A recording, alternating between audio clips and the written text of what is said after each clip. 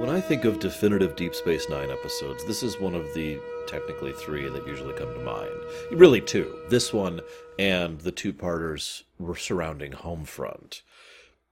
To be clear, I don't mean like the best episodes. I don't mean like the episodes that are super awesome or whatever or enjoyable or give me a lot to think about, but they really help explain in like a cohesive episode why it is I like Deep Space Nine so much. Now, I've heard some people say that both of these episodes, the Homefront duology and Maquis Part 2, are about how the Federation is crap, or the Federation is a mess, or whatever. And I've heard some people say that it's just, them trying to be too dark, trying to make the thing darker. And this is definitely a darker work. I'm not going to try to deny that. But I don't agree with the reasoning. I don't agree with the net resultant of that idea. To me, what I find about these episodes that makes them so definitive is it examines some more nuanced look at the Federation.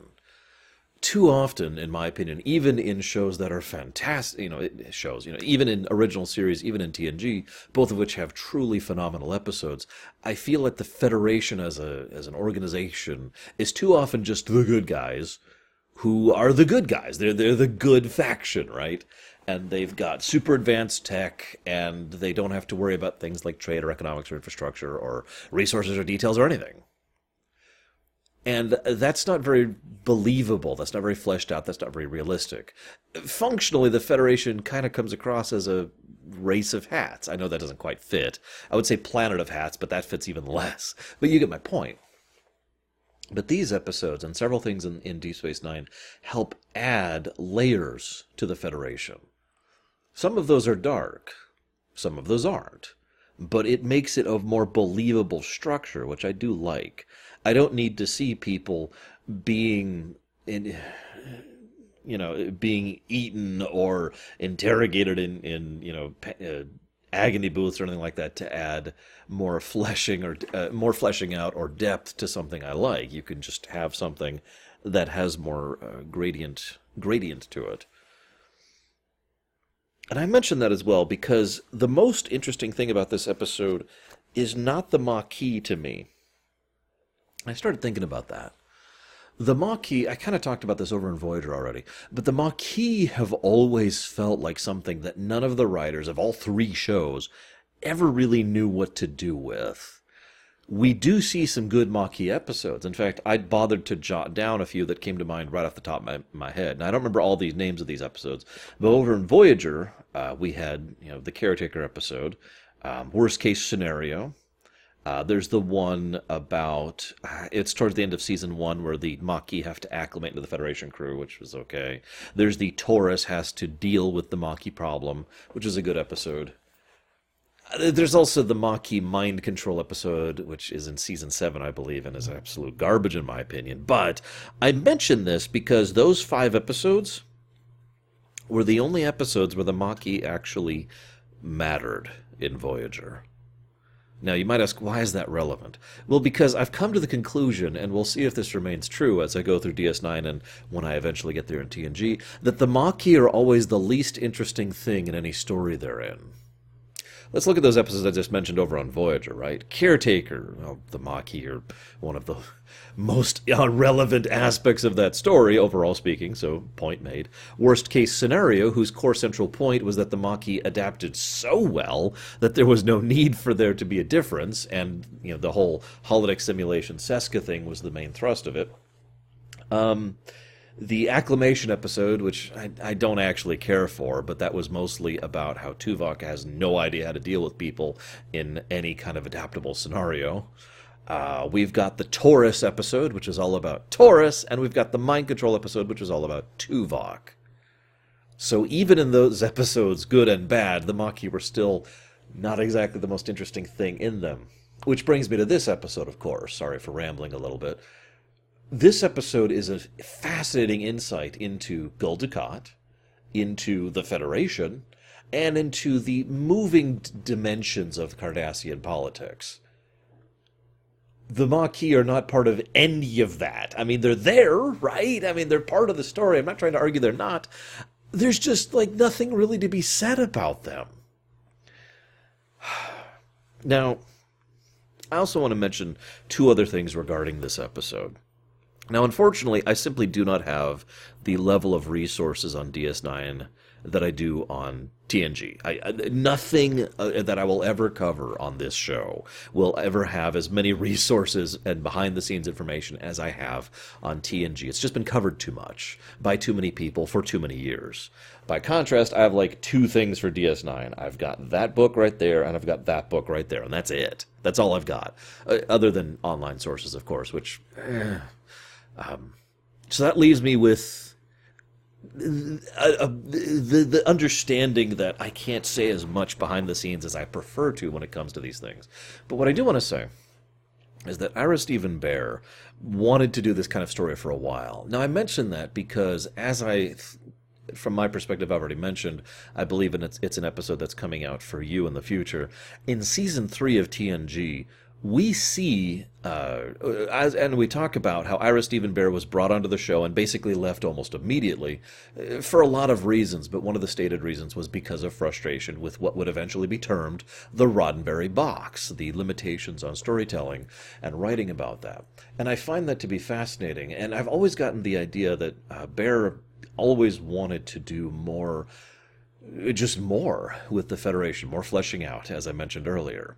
And I feel like this is the beginnings of that. Remember, Section 31 hasn't even been invented yet from a real-life perspective, an out-of-character perspective. And I feel like this is kind of gearing towards that eventual movement and adding those additional dimensions to the Federation as a concept.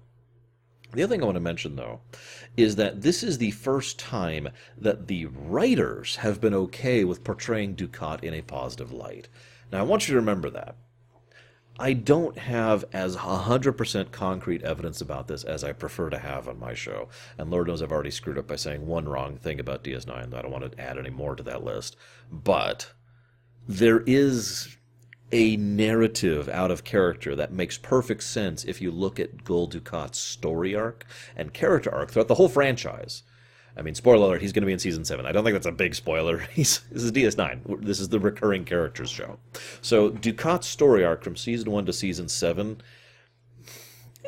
out of character, there's a narrative that makes perfect sense and fits the evidence, which may or may not be true.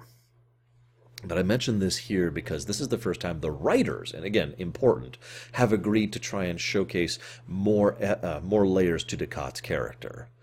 That's important because Marc Alaimo is a very charismatic actor who always had his own interpretations of his character. I've actually mentioned this before. In 2 previous episodes, Marc Alaimo literally acted as though Gul Dukat was not the bad guy of the episode. And that gets across in his performance, and thus we have, ironically and unintentionally, more nuanced character than we already would have had. This, then, is the writers getting on board with that idea, liking what they saw, and deciding to intentionally add more nuance to his character. You with me? This leads to basically, this isn't really spoilers, this basically leads to more and more, for lack of a better term, graying out of Dukat's character, from him being less and less of the I am the pure evil that he was originally intended to be. Dukat was originally written to be the bad guy, with no subtlety or nuance to him whatsoever, and because of this unique combination of circumstances, Marc Alaimo's acting, the approach by the showrunners to the storytelling in general, and of course the back-end style of lore development and adaptable and that's the right word, improv storytelling that they have going on in DS9, this kind of worked. This kind of thing wouldn't have worked on, say, Babylon 5, because all of this would have been planned out originally, and then Dukat would have just been pure evil the whole show. But since they didn't have everything planned out, like, you see how this works out? It's a nice little thing. And I mention that as well because, once again, this kind of is the beginning of Dukat, as I would say it, becoming a real character. At least intentionally. I mentioned Hudson last week, I think. It wasn't actually last week for me. In fact, it was a couple months ago. I've been working on Friday stuff for the last couple of months. So this is my first coming back to DS9 for a while. I'm pretty sure I mentioned Hudson last time, but I want to mention him again because his friendship and the chemistry he has with... that's actually the wrong word. there's a lot of natural camaraderie between him and Cisco. But I say I don't want to call it chemistry because actually there's a lot of scenes between the two where they don't have particularly good chemistry at all. It's kind of weird and it feels awkward. And I feel that's a lamentable thing because what I see here is a circumstance which could have been awesome. This could have been a Civil War type story. I don't mean as in the Federation fighting itself. I mean a philosophical internecine conflict. The kind of thing that pits brother against brother. The kind of thing where someone who is legitimately good friends with someone else philosophically disagrees with that person, and this leads to conflict between the two factions. Now, usually a civil war is more of a political affair than an ideological one, but you get how that could work. In fact, an ideological civil war is going to be far more damaging and far more violent overall than a purely political one. Because in general, if you are really believing in, to use the direct example, the Maquis cause, you're probably going to fight more than, I've been ordered to fight these people because this person wants to take over this section of the country, or whatever, right? This isn't a succession crisis. And there's a lot of potential in that because constantly, throughout the entire episode, up until the second to last scene, Hudson and Cisco speak of each other in friendly terms, refuse to actively hurt each other. Hudson flat out says, tell Starfleet to send someone else next time. This doesn't feel right fighting you.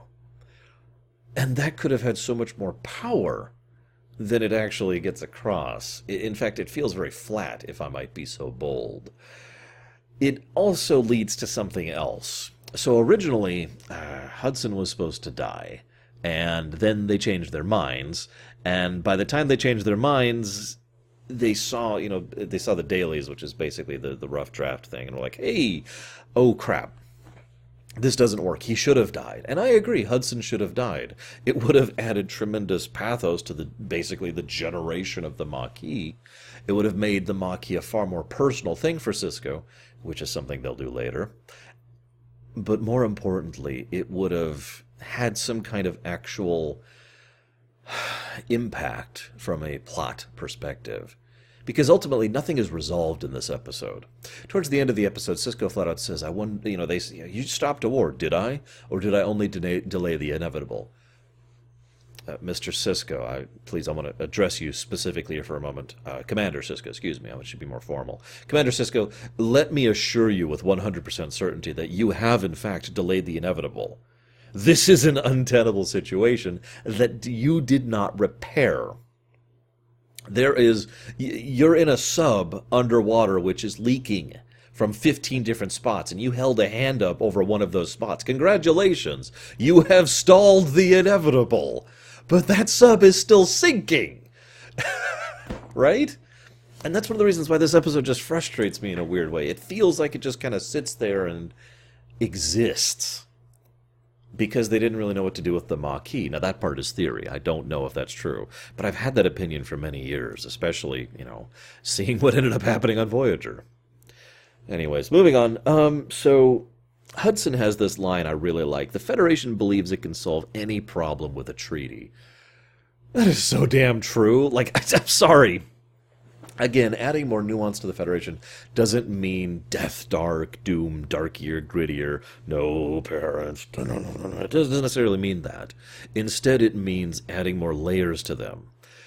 The naivete, the almost blind hopefulness of the Federation makes a lot of sense, especially given what I've already said over on the TNG stuff, which I think you're going to be seeing when we get to Season 3, which is the current era of the Federation. Now, this is kind of weird because I mentioned that back in Season 3 TNG. This is obviously much later in TNG's history.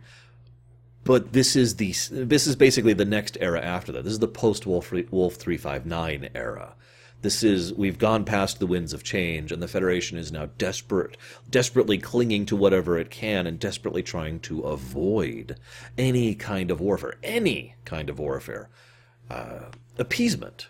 The Federation is in a state of appeasement. They will do whatever they have to do. Let people walk all over them as long as they don't have to go to war, because holy crap, Wolf 359 beat the ever-living stuffing out of us. And while there are, of course, plans and works in development right now to refill the fleet, basically building tons upon tons of ships and revitalizing the Starfleet's military side of things, the Federation specifically still has a very demonstrable approach to things that is basically, yeah, we're okay with it. And nowhere is that a more apparent in this episode. Sorry, I'm stuttering over my words today. I'm in a lot of pain. Please forgive me. Nowhere is that more apparent than in Admiral Nechayev. Hang on. Puh. There we go. Gotta spit every time you say that name, because I hate Admiral Nechayev. Puh. And I'm sure I'm not the only one. Admiral Nechayev is awful. Actually, quick side note, if I may. My notes literally say Nechayev spit. That's exactly what that says right there, word for word. So the Maquis are Federation citizens. That's already a problem. The fact that these people are officially Federation citizens, left in a demilitarized zone, who are actively being poisoned by Cardassians, and attacked and sabotaged and all of that other kind of fun stuff. That's a problem. That's so many level of problem, I can't even address it. But to get back to Nechayev, for a moment, she leans hard on Sisko to resolve this situation now. This has to be resolved. Get to the Maquis, who are a bunch of thugs who don't matter. Get them to resolve this. We don't want a war with the Cardassians. We don't want a war with the Cardassians. Blah, blah, blah. It makes me wonder.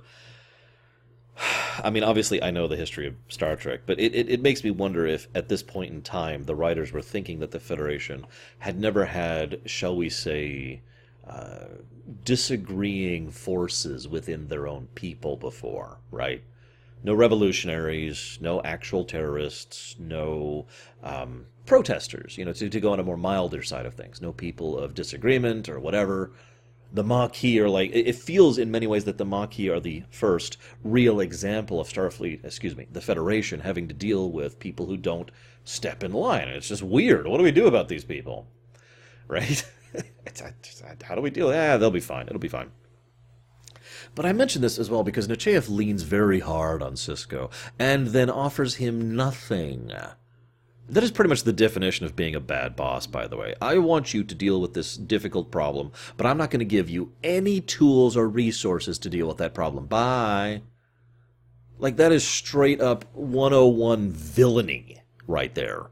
That's the kind of thing I would expect a cartoon villain to do to their subordinates. I demand that you take care of this particular problem and this particular, difficulty with the hero, and you have to do it by tomorrow. Oh, I'll just need these ships. No, you won't have any ships. They'll be over here. What? What? I know. I've already talked about the fact that for some reason DS9 just doesn't have any proper Starfleet support. But why do they not give him any kind of Starfleet support? He goes out there with 3 runabouts. That's pathetic. The only reason they win this encounter is because the enemy only had 2 ships, which is also pathetic. What? That boggles my mind that you can't leave a single, Excelsior? Or a Nebula? Something? Anything? Christ. I know, there's plenty of reasons why this could be made sense, and it could be made sense. Obviously, the budget issues and feasibility of the show are the real reasons that they didn't have anything bigger here. But from an in-character perspective, this is insane.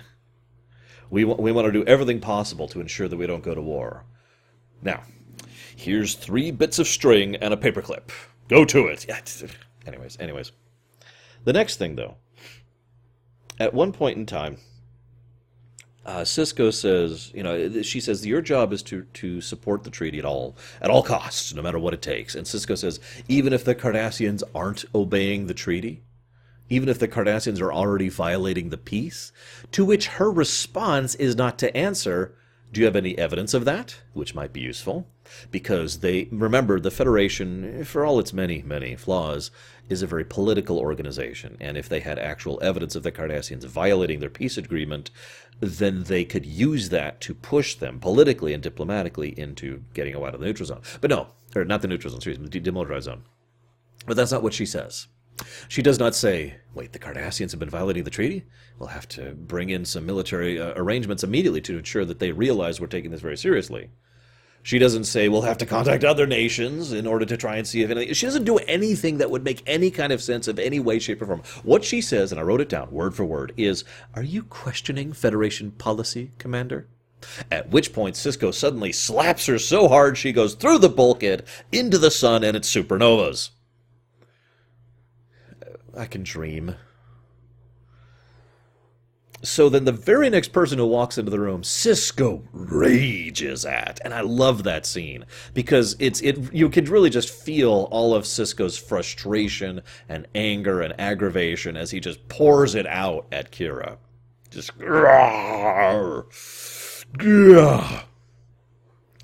And then, of course, he gives the speech, which I'm going to share with you because I have to. On Earth, there is no poverty, no crime, no war. You look out the window of Starfleet headquarters and you see paradise. Well, it's easy to be a saint in paradise, but the Maquis do not live in paradise. Out there in the demilitarized zone, all the problems haven't been solved yet. Out there are no saints, just people. Angry, scared, determined people who are going to do whatever it takes to survive, whether it meets with Federation approval or not. That speech right there is why I like this episode, even though it is kind of an episode. If I'm being honest, it is not that great of an episode. But that speech, and something later I'll get to, really helped this thing shine. Because it's true. One of the key integral parts of world building to Star Trek, which Star Trek doesn't do nearly as much of as it should, is that Earth is a paradise. It is a solved equation. They have infinite resources, no crime, no poverty, no sickness, no war. Every issue, societally, economically, culturally, it's all solved there. And the further away you get from Earth, it's really actually Earth and Vulcan, if we're being honest with ourselves, but the two are very close to each other in stellar terms. The further away you get from the Federation core, the less that is true. And that right there adds a wonderful layer of believability and, dare I say, realism to Star Trek. Having that, shall we call it, a consequence of the Federation's near rampant expansion. One of the things we've been covering so much in Season 2 and in Season 3 of TNG is colonies, colonies, colonies, about how much the Federation is just stretching out more and more and more into more territory, sending the dandelions into the wind, so to speak. This kind of problem with the Maquis and this treaty and these people who don't have is exactly the kind of problem that is a direct consequence of that policy. And I like that. So, John Schuck, I know this is going to sound weird, but John Schuck plays Legate Parn. I only mention that because it was good to see him again. I actually like him in several different works. He's probably most famous in Star Trek circles for playing the obstinate Klingon ambassador over in the Star Trek movies. He's in several of the movies. And I do like that. He's in Star Trek 4 and 6 at the very least. I'm not sure which other one's off the top of my head. But I like how he comes out there, and he and the Cardassian official government response pins all of the blame on Dukat and just hangs him out to dry. Now, I found that very interesting. And, of course, Sisko, who has a brain, is paying attention to this and says, yep, that's all I needed to hear.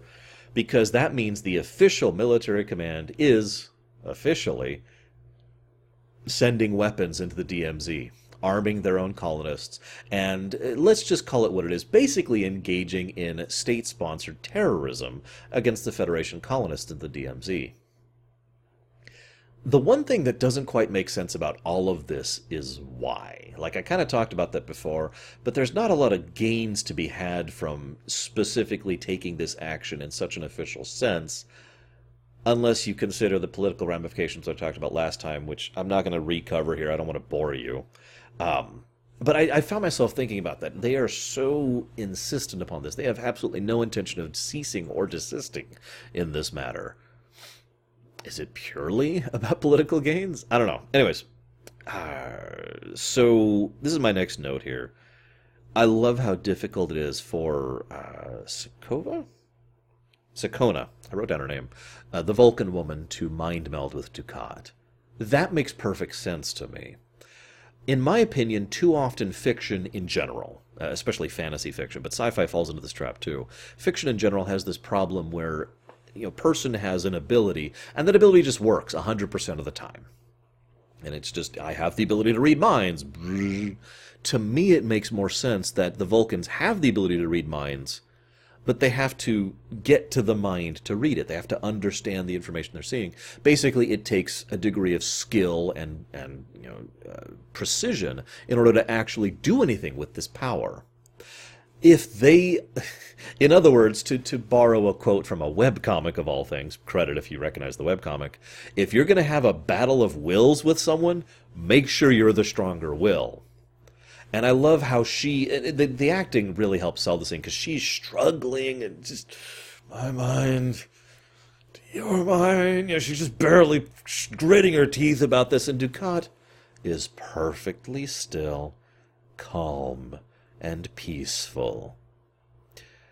That right there, as weird as this sounds, is probably one of the better character moments for Dukat for me in the whole series. Because what we see there is the kind of precise, self-controlled mind Dukat really has.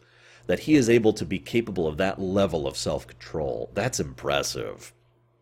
And I would argue, this is purely based on opinion, and I want to stress that Dukat is probably one of the more self-disciplined Cardassians that we encounter throughout the course of the series, and thus helping to explain one of the reasons why he ends up being such a recurring character, because he's basically better, if you follow me, and he's just got the better mind that so many of the others do. And of course he is incredibly pragmatic. He is more or less literally the one who starts the fight when Sisko shows up, and encourages them to shoot them all. He does this later as well. Nevertheless, I do love a bit, I'm going to skip ahead here, because I want to also mention, in line with this, there's a later scene when he has to talk down the Tekarites, or whatever, I forget their name, and I didn't write it down. He has to talk down the ship. He says, so we fire there, we destroy the bridge, and we win. And all of them say, no, that's horrible. We'll try talking. What I love about that scene is that we see the Cardassian mindset, which is morally repugnant, basically, and we see the Federation mindset, which is horribly naive. Now, both of these are wrong in their own different ways. His is wrong from a decency perspective, and theirs is wrong from a getting results perspective. What I love about that is Dukat finds the middle ground. He talks his way into that other ship, and does so very expertly. It's a great scene. I love the way he just basically slams the book on the guy's face. You're gonna accept this, or this is going to go very, very, very badly for you. He's like, okay. Stop counting, please. I love that. He doesn't give an inch. And it's probably the first time we see that kind of middle ground between these two philosophies. Something we'll be seeing in the future, too. But rewinding a bit. Dukat tends to have a little bit of a facade most of the time. And yet, when Sisko confronts him and says, "Oh, the Central Command all said you did it," Dukat acts a little like you could tell it just kind of gets him across the knees. Now, the funny thing is, it's not surprising to him that the Cardassians would do this. What's surprising to him is that he wasn't informed. His quote says it all, and I wrote it down. "They didn't bother to tell me." It's the first time ever that Dukat lowers his personal mask in the whole series so far. And we see just a little bit of that, of what I would argue is the real person under that. The person who's just can't quite comprehend that. He's got so much self-importance going on, and so much perspective. I would love to hear your guys' thoughts on this character moment for Dukat, and Dukat in general in this episode. Let's keep the future stuff out of it for the moment, because I've heard so many different interpretations of Dukat over the years, and I would love to hear your guys'. I've been enjoying reading your comments as we go through this, so please keep it coming. As long as you don't tell me I hate Voyager. I'm tired of those. So he drops that, and he's just, oh, you could just tell how much that hits him. And there's no fake bravado. There's no, I am super awesome and completely on top of everything. There's just this moment of vulnerability. I also love the simple, forgive the inaccurate term, humanism of him sitting down enjoying a good meal after a hard day. Because I agree, a nice meal after a hard day is awesome and a great way to relax and feel better about things. As I've said many times, food is one of the truly, truly few universal constants, even in fiction, and it's always just nice to see a story use that properly. So, he handles the ship, as I mentioned earlier. There's also there's also this thing with Quark and Sakona. I wish I had more to say about that scene, other than that it's great. Quark uses economic theory to outlogic a Vulcan terrorist. Terrorist is actually a wrong term. I don't want to misuse that word. A Vulcan revolutionary. That's a better word. I like that. I like that a lot. Because, A, too often the Ferengi are portrayed as stupid. Like, the levels of ridiculous nonsense that the Ferengi have been portrayed as, especially over in TNG, has been, we care about money, and we're incredibly stupid about it. Like, they have no idea how to actually function economically. DS9, of course, can and has and will continue to flesh out the Ferengi more, so there's Ferengi who actually have brains. Zek is probably one of my favorite examples of this. The man, despite all of his presentation, despite all of his, is probably one of the most brilliant Ferengi we ever encounter, and he shows this many times. Anyways, so his usage of proper economic theory makes a lot of sense, because basically he boils down matters of state into an economic principle. Which makes sense because it can and has been argued that economic principle applies to every social construct that exists. No, really. Now, whether that's true or not is debatable. I myself have had arguments about, debates about that very topic many times. But when it comes to something like this, you desire peaceful cooperation or segregation in your current existence. Basically, the Maquis really want to be left alone. The main reason they've started taking up arms and fighting isn't because, we want to kill all Cardassians, Cardis.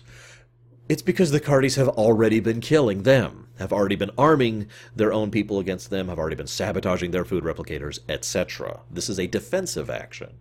Peace is actually what they want, ironically enough. So if we could arrange a circumstance where we could force a peace onto the Cardassian people and cut off the supplies of weapons, then this could work. And so thus we now have, it's not really a commodity, it's more like a service, but we have a commodity that we desire, that you have. How do we trade for this? Well, given the circumstances, and he does it wonderfully. And I love that scene. So then the last part of the episode, I don't really have a lot to say about. Not really. They send the runabouts to stop the Maquis. I've already commented how stupid that is. And there's also a Klingon amongst the Maquis. Now, I know that's a weird thing to comment on, but she gets a few seconds of very clear face time on the camera.